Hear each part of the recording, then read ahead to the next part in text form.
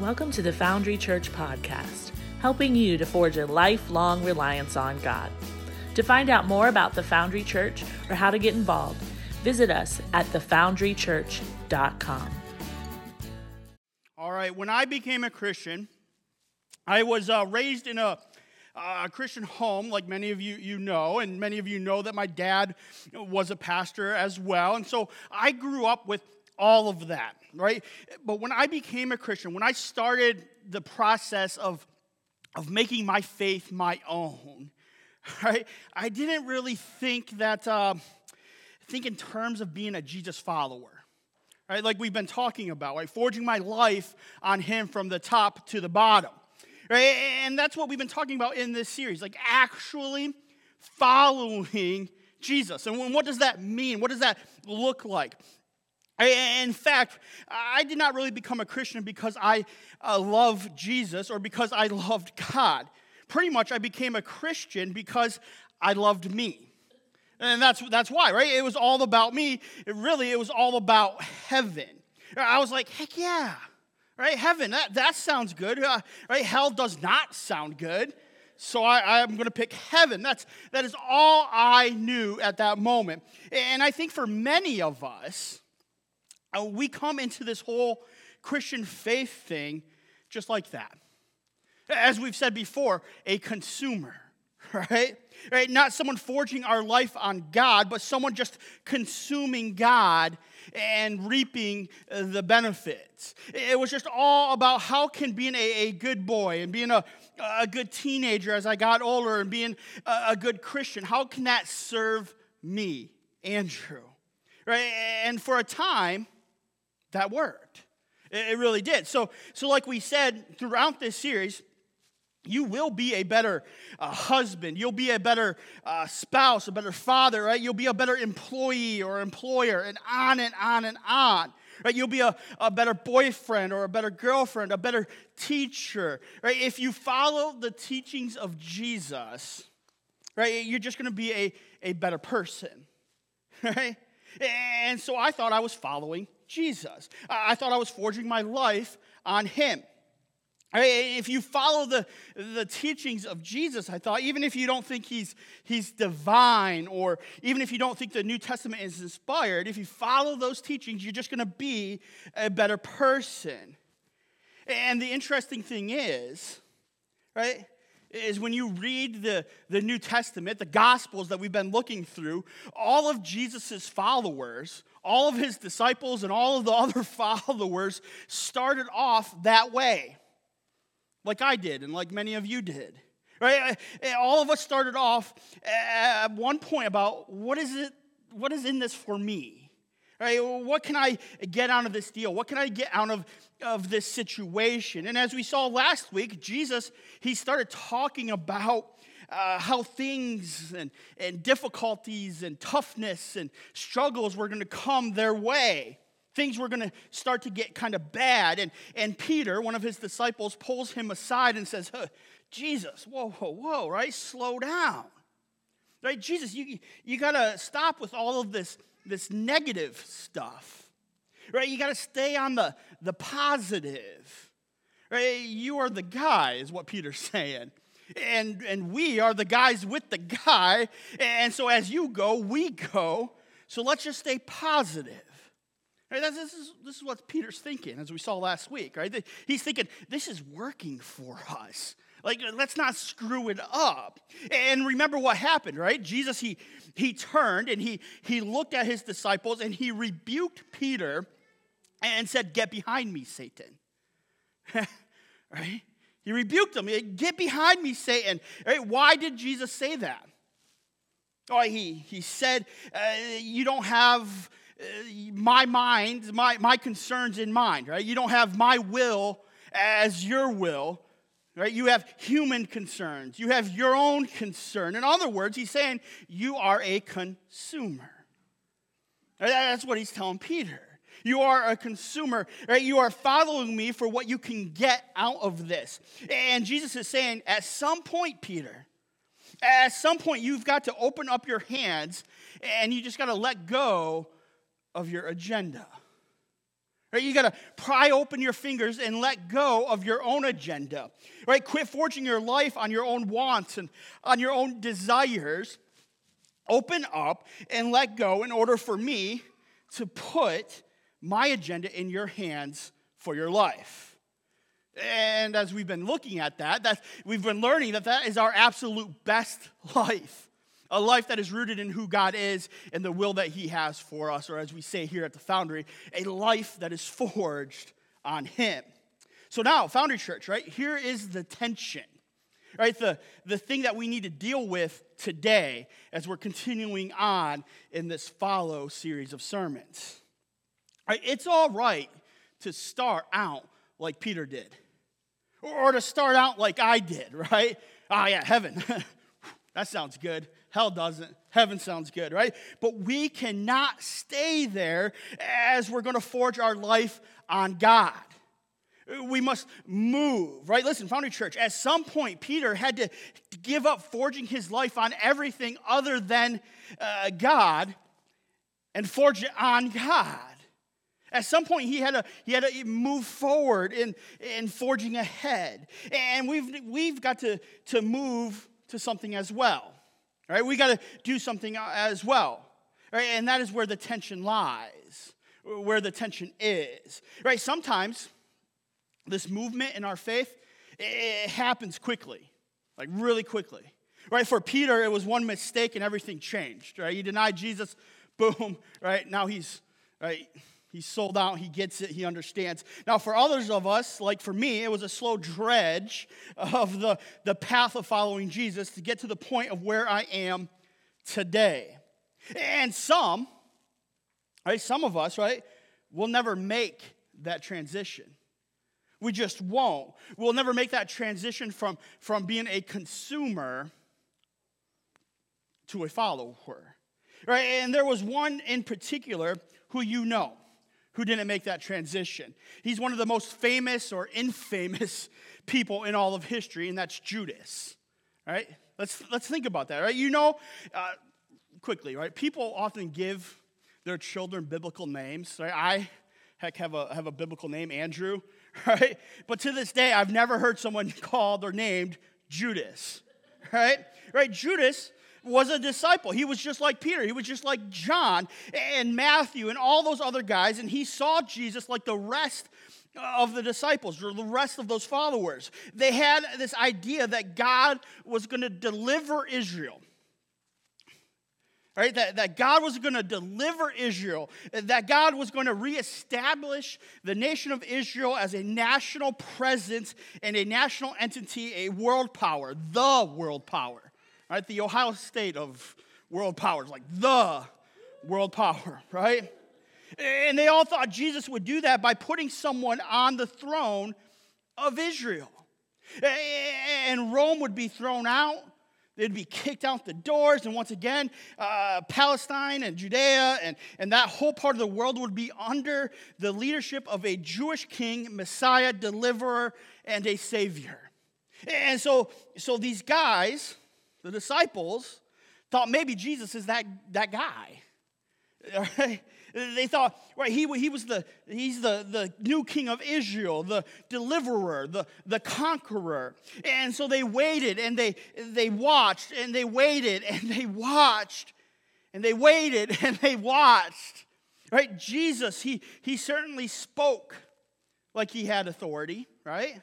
Right? They never heard anyone speak with that much authority. Right? He made so much sense. And so Judas, one of those disciples, he waited and he watched because for Judas, right, this is what he was waiting for. Jesus was always a means to an end. Now that's where he's processing, right? He's thinking Jesus was always to him a means to the end because Judas was a consumer. He never made the transition to a follower. And nor did he ever want to, right? Jesus was always the person that he was in conflict with when it came to personal agendas, right? But Judas knew that as Jesus rose in power and authority and in popularity, if you are one of Jesus's guys, right, then you're going to rise in popularity and power and authority. Right? So he had to connect himself with this Jesus. And there are some things about Jesus that just bugged Judas. And these are kind of funny, right? For example, Jesus was too slow for Judas. Right? And Jesus, he did not hate the Romans. Right? How can you not hate the Romans? Like, we got to kick them out. But yet, Jesus is helping a centurion Roman soldier. Right? That's kind of funny. Right? And so Judas is thinking, if we're going to expel the Romans, and if there's going to be a grassroots movement where we rise up and we take power and take our land, you've got to hate the Romans. Right? He's not seeing the full picture. And Judas is realizing that Jesus is also ostracizing all the religious leaders of the time, right? If we're going to have that movement, if Jesus is going to be the Messiah, Judas is like, man, we got to have the temple with us, right? We got to have the high priests with us. We got to have those elders and those religious leaders with us. Now, all right, here's what really made Judas upset. Right? What really crawled up Judas's spine and upset him. Right? Jesus, he did not seem very intent on building a war chest. Right? This is really what's upsetting Judas. Right? Jesus, he did not seem intent on building up a war chest, and that really bugged Judas. Right? He would not get organized, and at times he was just too passive. And Judas is watching all of this, and he's thinking, okay, all right? When are we going to get this thing kicked off? And when is there going to be the time where we storm the gates and we take over? And then there's this incident in the town of Bethany, a small town in the middle of nowhere, and that was the final straw that broke the back of the camel for the consumer Judas. Right? The straw. The final thing that broke the camel's back.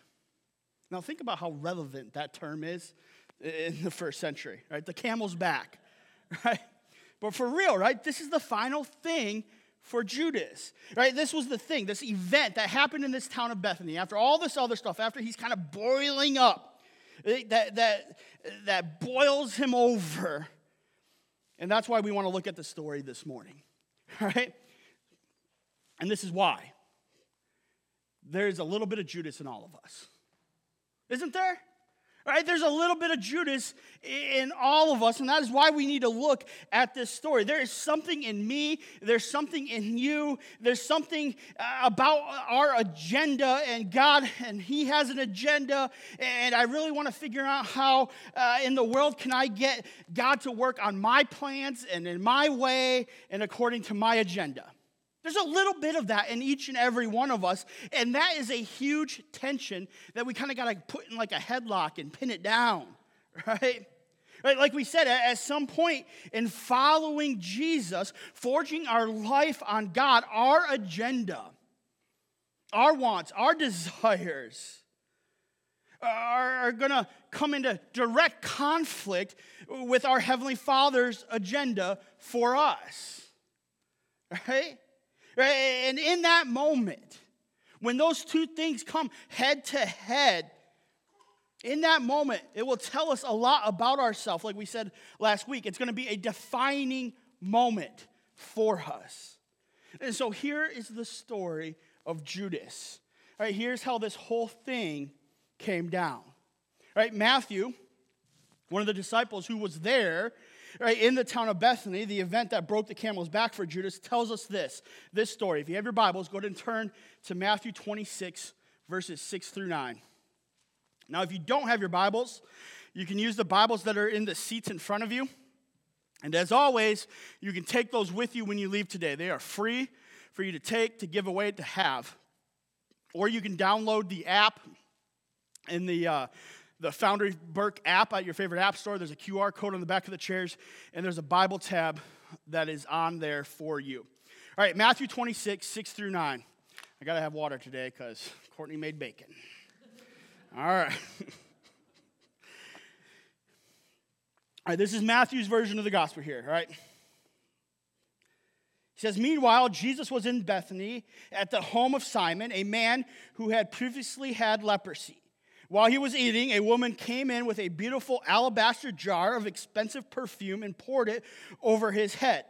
The disciples were indignant when they saw this. What a waste, they said. Right? It could have been sold for a high price and the money given to the poor. Now keep your finger there. All right, we don't know who Simon was. Right?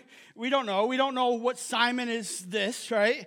Or we don't know if he had leprosy and it went away on its own. We don't know if he had leprosy and Jesus came and healed him at a previous time. We don't know if he still had it and they were all like, hey, man, he's a great guy. Let's just go over there anyways, right? We'll deal with it when we get there, right? Like if he's in the process of that healing. We don't know, right? Right? Simon the leper, right? Jesus is at the home of Simon the leper. Right? And then when we look at verses 7 through 9 there, a woman came in with an alabaster jar of very expensive perfume, which she poured all over the head of Jesus as he was reclining at the table. And when the disciples saw this, like we read, right? They were like, what are you doing? They got upset. They were mad, right? This is very, very expensive perfume, and now it's on Jesus' head, running down his hair, down the chair, all over the floor. It can't be gathered back up. It was just like throwing money away. And so they were confused, and that's why they said, oh, why has she wasted this? Why was this wasted? This perfume could have been sold at a high price and the money given to the poor. Now, let's think about this, right? This is a very awkward moment at this dinner party, right? Think about this, right? This is like you going to someone's house and they serve you with the best china that they have. Like the real fancy stuff, right? From Buckingham Palace, right? And they give you the actual silverware, right? Like actual silver in their ware, right? And you sit down, you pick up the fork, and you say, seriously? Right? Seriously? We're going to eat with this? With these things? With this fancy of stuff? Right? How much did this all cost?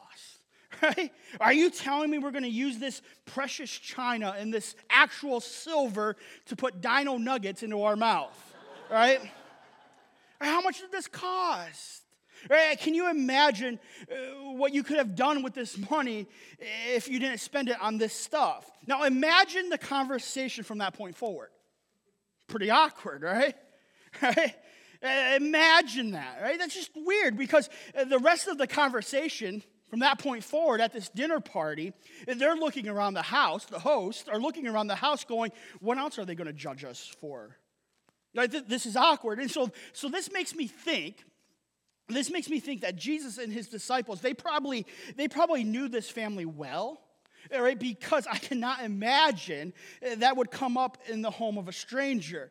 But now, that's Matthew's account, his gospel account, right? Now, John, right, the disciple John was also there in Bethany at this house, and John would later tell us his account as well, but he would give us a detail, a very important detail that Matthew leaves out.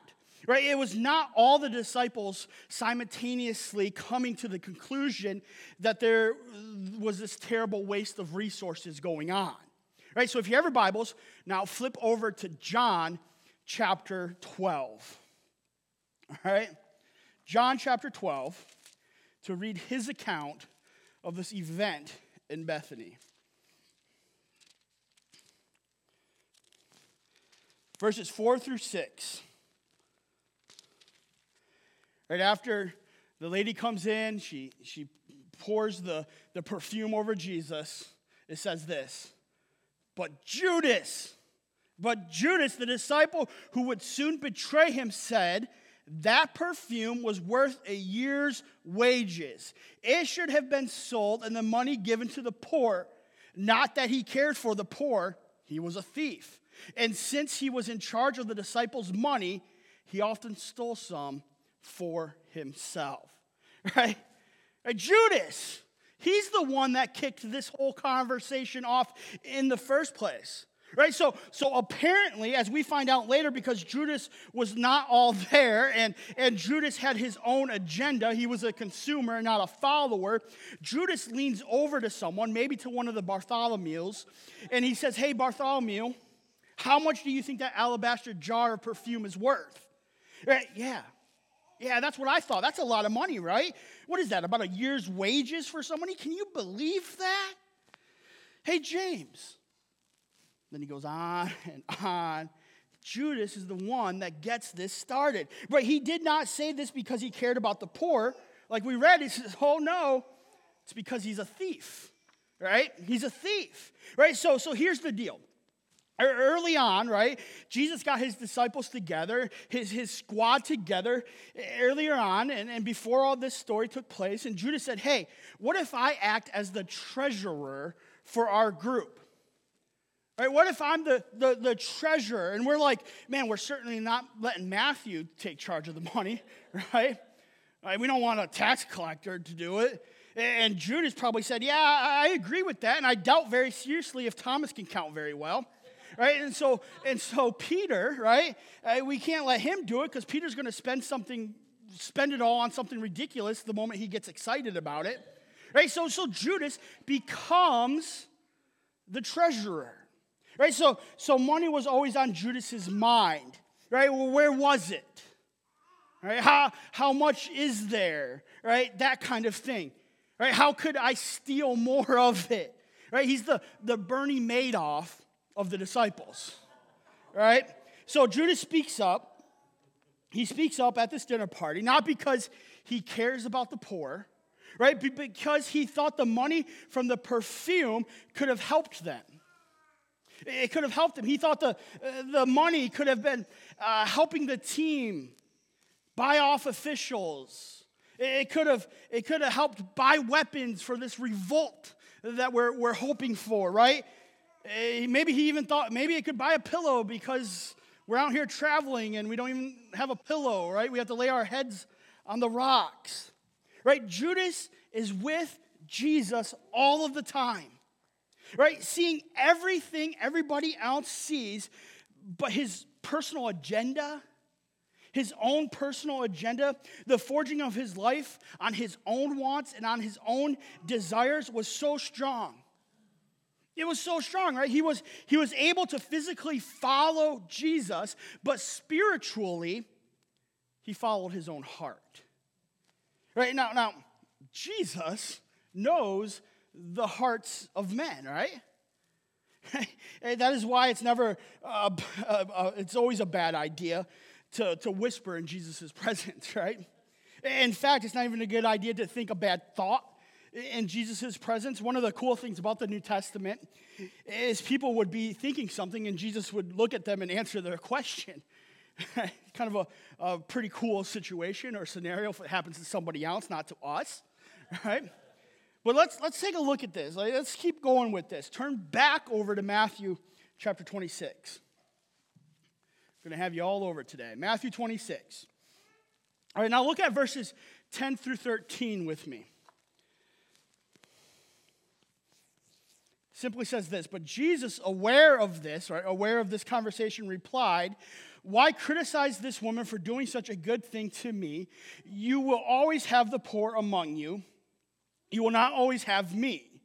So she has poured this perfume on me to prepare my body for burial. Right? Peter's like, death again, right? Right?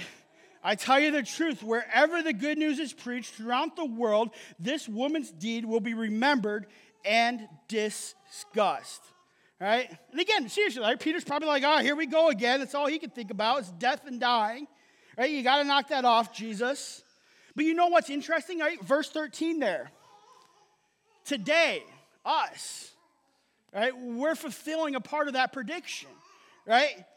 No matter where you are, he says, right? Wherever they're going to be telling this story about me, they're going to hear about this woman and the beautiful thing that she did. Now, how can Jesus in this little tiny dusty armpit of the Roman Empire say, you know what? When this story about me is told throughout the world Throughout time, how did he know that, right? That's crazy. 2,000 years later, here we are. Now here's what happens next, right? It says then. And this is a big then, right? Matthew tells us the very next thing that happened, the very next part of the story, the very next move that was made. Look at verses 14 through 16, all right? It says, then Judas, one of the 12 disciples, went to the leading priest and asked, how much will you pay me to betray Jesus to you? And they gave him 30 pieces of silver. From that time on, Judas began looking for an opportunity to betray Jesus. Judas, he had enough. He had enough, right? That's the point where the straw that broke the camel's back, he was done, right? He was like, if you're going to throw money away, if you're going to allow people to cheer you on, proclaim you as some special person, but just throw money away, we need the money. I want the money, right? If you're going to be so disrespectful, if you're going to be so irresponsible, if you don't care about anyone anymore about becoming the Messiah and conquering and overthrowing the Romans and throwing off the rabbinic robes and putting on the robes of a king, if you are no more interested in that, Judas is thinking, then I'm done. And so Judas, he goes to the chief priest, as we read, and he says, look, I know what your problem is. I know what your problem is, right? It's not that you can't find Jesus. It's easy to find Jesus. You just go to the biggest crowd in town, and Jesus is there, right? But the problem is that you can't go to that crowd and go, excuse me, pardon me, excuse me, pardon me. You're arrested, all right. Excuse me, pardon me, and take him out of there, right? He's saying you can't do that because if you did that, the people would come after you because they're there to be healed and fed. So let me do you a favor, right? I'm going to find a time when you, the religious leaders, the Pharisees, where you can come and find Jesus in an isolated moment, in a moment where he's alone, and because I'm one of his closest followers, one of his disciples, the treasurer, in fact, I can give them to you, right? So he asks, what do you want to pay for that? And then here's one of the most absurd statements in the entire New Testament. Verse 16, let me read it again, right? From that time on, Judas began looking for an opportunity to betray Jesus. What? Right, and we're standing here today, and we're like, okay, Judas, have you not been paying attention? Right, do you remember the afternoon that you thought you were going to drown, and you woke Jesus up, and he talked to the weather, and the storm stopped? Do you remember the day that you stood out of Lazarus' tomb, and Lazarus has been in there so long, his family was like, don't move the stone. We're good. We've already divvied up his stuff. He's dead. We get it. But still, right, Jesus called that man out of the tomb. Have you forgotten that, Judas? Right? Do you remember the day that he put mud on someone's eyes and they could see? Right? Do you understand that this man whose hands have touched the lame and they've stood up and they not only walked in the streets, but they danced in the streets? And we're thinking, you think, Judas, you think that you have the power, that you have the intellectual capacity, you have the ability to do what it takes to hand him over? Are you flipping kidding me, Judas, right? That's what we're thinking, right? Founder, it is so absurd. Right? It's so absurd when we think of it in that context, but come on, right? We're not as guilty as Judas, but almost as guilty. All right, let's think about it. Sometimes when you think about how we pray, when we think about how we treat God, we're pretty guilty, right? Look, we treat God as someone we think we can manipulate, don't we? Right? We pray and we think that we're inviting him into our world. We call him into our situation. And we get him to do what we want him to do, and we just kind of lean on that. And then we say, all right, you stay in your corner, right, until I need you again, Jesus. All right, you're in my hip pocket, God. That's just where I'm going to keep you at the ready. I'm not going to take you on spring break. I'm not going to take you on this particular business trip, well, except when I need to close the deal, and then I'm going to pull you out, and I'm going to need you to be next to me and whispering in my ear, right? Right? We say to the God of the universe, you can come into my home, but do not tell me how to parent my kids. Right? We say to him, I'm not letting you see my computer screen, or I'm not letting you come to school with me. I don't need you to know this, or I don't need you to worry about this environment in my life. I don't need you now. I don't need you, God, but when my kids are having some struggles, I'll need you then. So just stay in my hip pocket. Stay in the box on the shelf. Listen, Foundry Church. All right, let's get this truth and grab a hold of it.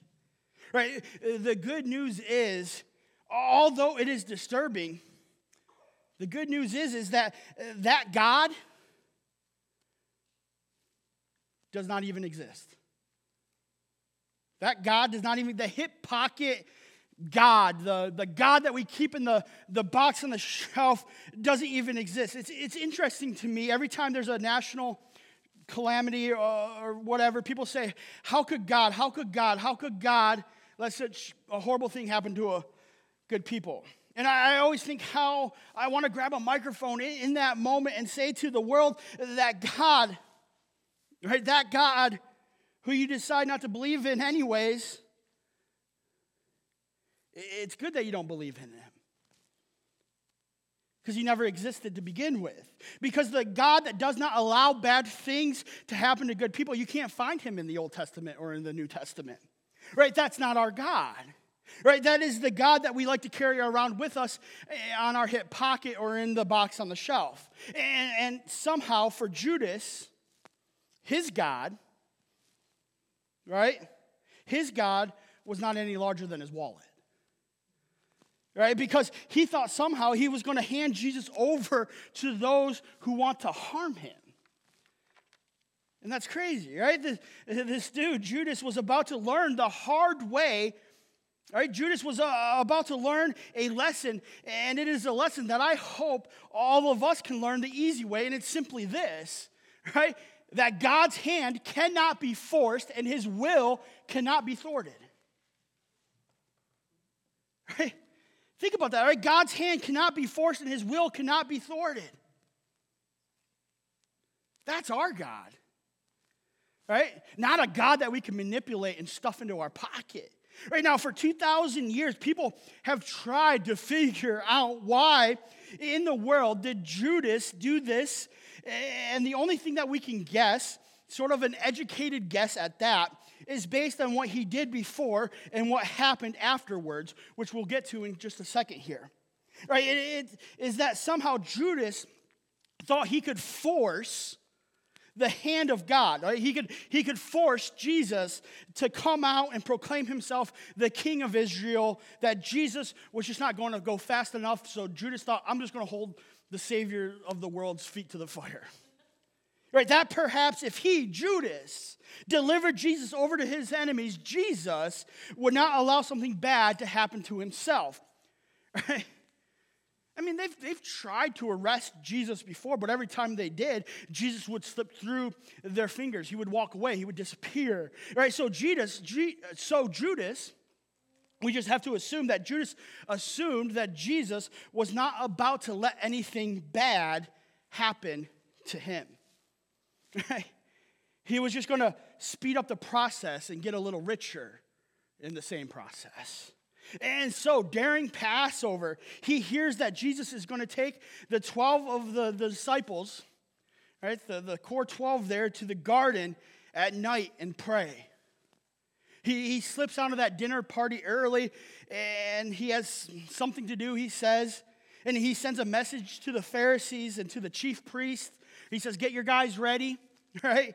You're going to have to move quick. We're headed to the garden. You got to meet us there. It's going to be dark. It's going to be confusing. So bring torches, bring soldiers, bring the temple guard, the palace guard, and I'll be there.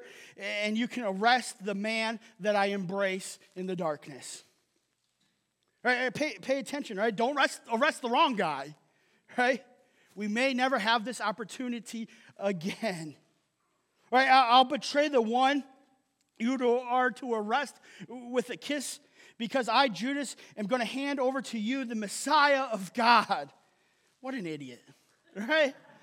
What a dummy, right? What was he thinking, right? And so they arrested Jesus. They took him, and the disciples fled. We know the story, and Judas left with them. And then here's what happens, right? Matthew tells us verses 1 through 8 of the next chapter, chapter 27, verses 1 through 8. It says, very early in the morning, the leading priests and the elders and the people met again to lay plans for putting Jesus to death.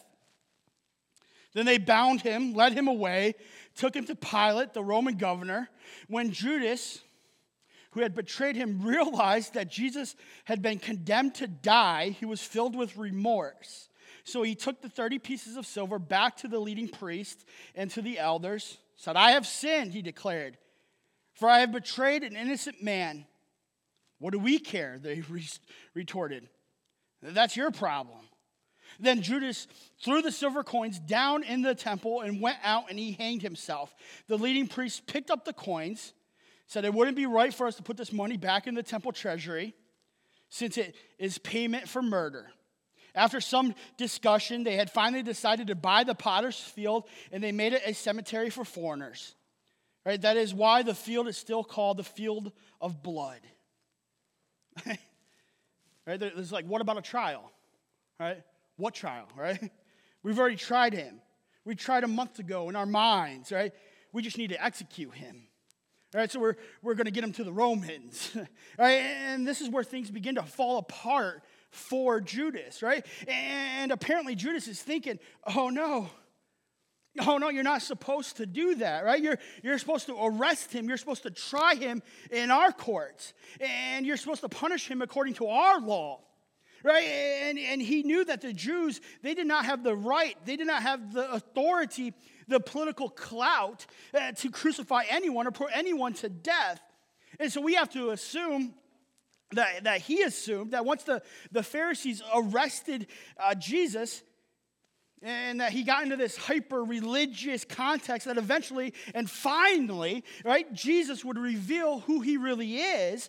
And now, the next thing he knows, Jesus has been turned over to Pilate, which means Rome will determine Jesus' fate.